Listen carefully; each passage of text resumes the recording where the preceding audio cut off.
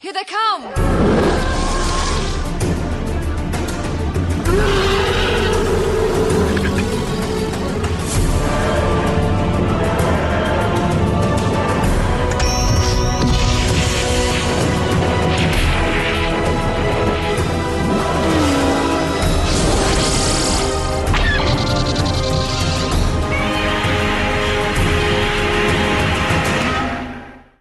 Hello and welcome to episode 172 of Effectively Speaking, the podcast that takes a look at some of the special effects sequences of film and television, be they classic, average or duff. I'm your host Eric Moore, and today I'm solo once again to look at the Star Wars connection between Star Wars and Space 1999's Season 2 story The Beta Cloud. Maya, there is one way we can get on an equal footing with that creature. You become one. I've tried, Tony. But it's a life form. You can change a life form. Not this one. For some reason, its molecular structure is me. Why does your species resist the inevitable? Can we convince you that we don't want to inflict pain? Yeah, I know. You're going to kill us with kindness. Sarcasm in your present circumstances is hardly a defense. Accept your fate. So, it's spring 1976 and Space 1999's production offices get a call from Abe Mandel, who was the ITC president at the time. And he sent them a directive saying that Space 1999 from now on should have a monster of the week. And he had sent that message out as a response to the recently broadcast two-part episode of The $6 Million Man called The Secret of Bigfoot, where Steve Austin is going up against this, what they think is a Sasquatch, but in the end it turns out the Sasquatch is an alien robot. It was a smash hit. It came out in February 76. It was very, very popular, so popular in fact that it got a crossover sequel called The Return of Bigfoot. So Abe sees that, he sees the ratings, he decides that's what we need to do. So he contacts the office and Fred Freiberger steps in to write this story, The Beta Cloud. As well as having to come up with a monster story, he had a further complication in that Martin Landau and Barbara Bain had it written into their contracts that at this time they will jet off to the south of France for a holiday. So he had to write a story where Koenig and Helena Russell are barely in it, and unfortunately that means leading man status goes over to that walking plank of wood, Tony Verdeschi. So what did old Fred come up with? Well, what we saw on screen is a big cloud approaching Moonbase Alpha, and almost immediately people start passing out. The vast majority of personnel pass out. An Eagle is sent out to investigate the cloud with only one person on board for some reason. Disappears. 4 days later it comes back. There are no life signs aboard, but somehow it flies back and lands. So Tony and co go on board, calling out the pilot's name, even though all the computers are saying there's nobody on board. Turn around and there we have Dave Prowse in a rubber monster costume. Now, before I get any further, let's talk about this costume. Let me open to my image. Right, so basically what you've got is Dave Prowse in a hairy suit. It's not a gorilla suit, but if you imagine a gorilla suit that needs a trim, that you've got it. And a big frog-like head with two big bulbous eyes and a neck frill which goes all the way round, which is quite pretty actually in close-ups. It's all like coloured, well not gemstones, but coloured crystals or coloured rocks. All very curious, especially when we find out the origins of this creature later on. And it's Dave Prowse, it's Darth Vader himself, and he can't be looking out those eyes. He's actually looking out the mouth. His face was blacked out, so you wouldn't see him peering from between the teeth. So there he is. He's standing there. They're sort of like standing in shock. Then we're off. We're back to the 1950s, full-on 50s B-movie, monster movie. He's sort of like started his rampages around, picking up people, throwing them down, accompanied by this funky 70s disco music. It's hard to tell. It's kind of strange. And that's it. He's off, and he's around Moonbase Alpha. And there's a lot of padding here. Apparently the story ran short, so there was an awful lot of extra scenes put in to get the story up to the right length. So yeah, we have endless shots of Dave, the I don't know, Dave the Frog. And when he's walking around, he's got the Darth Vader moves. It's really interesting. As he walks, you can patently see that's Dave Prowse. He's got the Darth Vader walk, but especially he has the Darth Vader way of turning to look at something, because this frog creature costume is very much like Darth Vader's in that the neck doesn't turn, so if he wants to turn and look to the side, he's got to turn his whole body. Around this time, the Cloud starts talking, yes really, and tells everybody on Moonbase Alpha that the Cloud needs Moonbase Alpha's life support unit, which we later find out is like this long tube.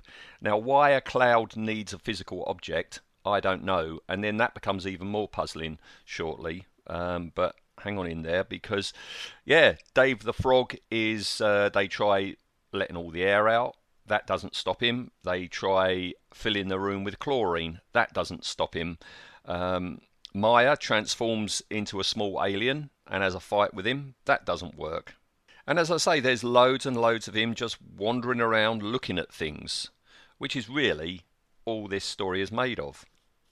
They try making a barrier of cables and electrifying it with a couple of jump leads. I wasn't aware that Moonbase Alpha still had jump leads, but there you go. All that does is set him on fire and he gets back up again. He's like the Terminator, Dave the Frog. He really is. Then they try a bazooka on him. That doesn't work. And eventually Maya realizes that what they're dealing with is a robot. So a Cloud somehow captures the Eagle, creates a robot, somehow puts it on board, and then Dave the Frog robot flies the Eagle back somehow. Bear in mind, this is Fred, isn't it? It's Fred doing the writing. So Maya says, it's a robot, we need to get to its control center. The Star Wars connection is coming up very soon, and it's just very interesting that this was being made at the same time that wrapping on the first Star Wars film was just finishing, and just the difference in approaches to things like monster costume design and execution, and the notion of what a robot is quite incredible. Yeah, they've got to get to its command center, the robot's command center. So what does she do? Well, she turns into a bee. Now, the whole Maya turning into anything she can think of, piece of nonsense, Ian and I have discussed when we were talking season 2, Space 1999, before. We were talking about a story called The Rules of Luton, which was incredibly silly and incredibly duff, and we did discuss the practicalities of how this person can transform into a bee and then transform back again, still clothed, you know. But yeah, I refer you to that, where we do try to go into the mechanics of it and try and understand it, and I don't think we got anywhere with that. So off she flies into his ear. And this is just at the point he's found this cylinder thing that's going to turn off all life support to the base, and everyone's going to die, because he's going to take this rod out and do what? Get back into the Eagle and fly back to the Cloud. But then what does he do when he gets back to the Cloud? What do they do with it? It's a Cloud. How does a Cloud make a robot, Fred?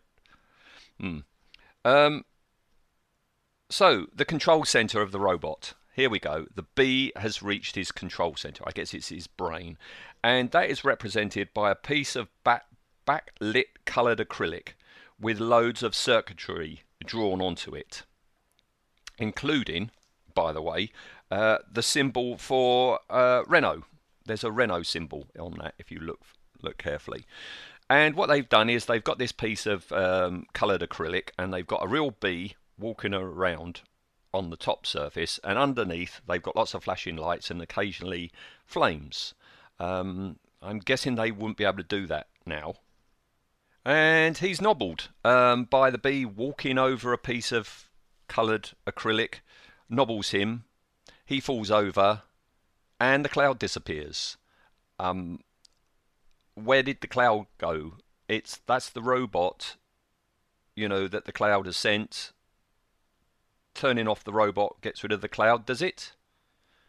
All right, Fred. Okay. And that's it. That's the end of the story. It's just a complete piece of bunkum.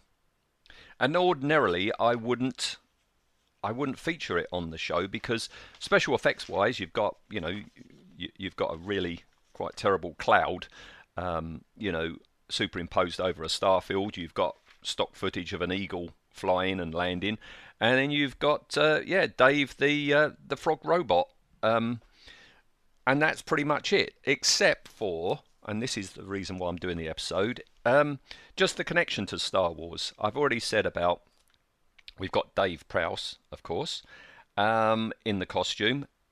Now, this photography on this show started on the 20th of July 1976, and Dave Prowse had only finished his role of Darth Vader the Friday before. So, he has a weekend off. He's Darth Vader on the Friday, has a weekend off, and he's back on the Monday as Dave the Frog Robot.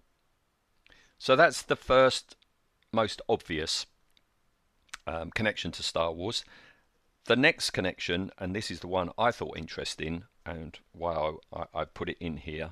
You might not find it interesting, but I found it interesting, in that the frog robot costume was built by Andrew Ainsworth over at Shepperton. And Andrew had just finished working on Star Wars. Andrew was the guy who created the Stormtrooper helmets, the TIE Fighter helmets, and the Rebel pilot helmets you see the guys wearing on the Tantive V4 at the start of the film.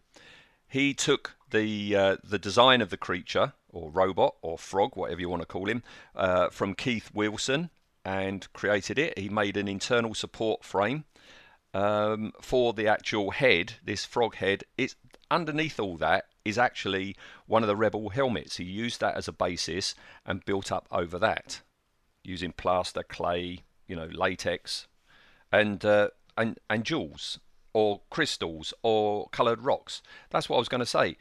This thing's a robot that the cloud has created, and he feels, my robot should have some coloured rocks on it, I guess. I don't know. I mean, I'm not a cloud, so I can't say. I guess that's what a cloud decides. So, he built the head up from a Rebel helmet. So if you go to the Facebook page, if you don't know this story, I wouldn't seek it out. It's just very silly nonsense. But if you go to the Facebook page, I'll put images of Dave the Frog Robot, and you can see that head. And if you look at that head, you've got to imagine that's Dave wearing a Rebel helmet built up. All right. And the other thing is the mouth opening and closing.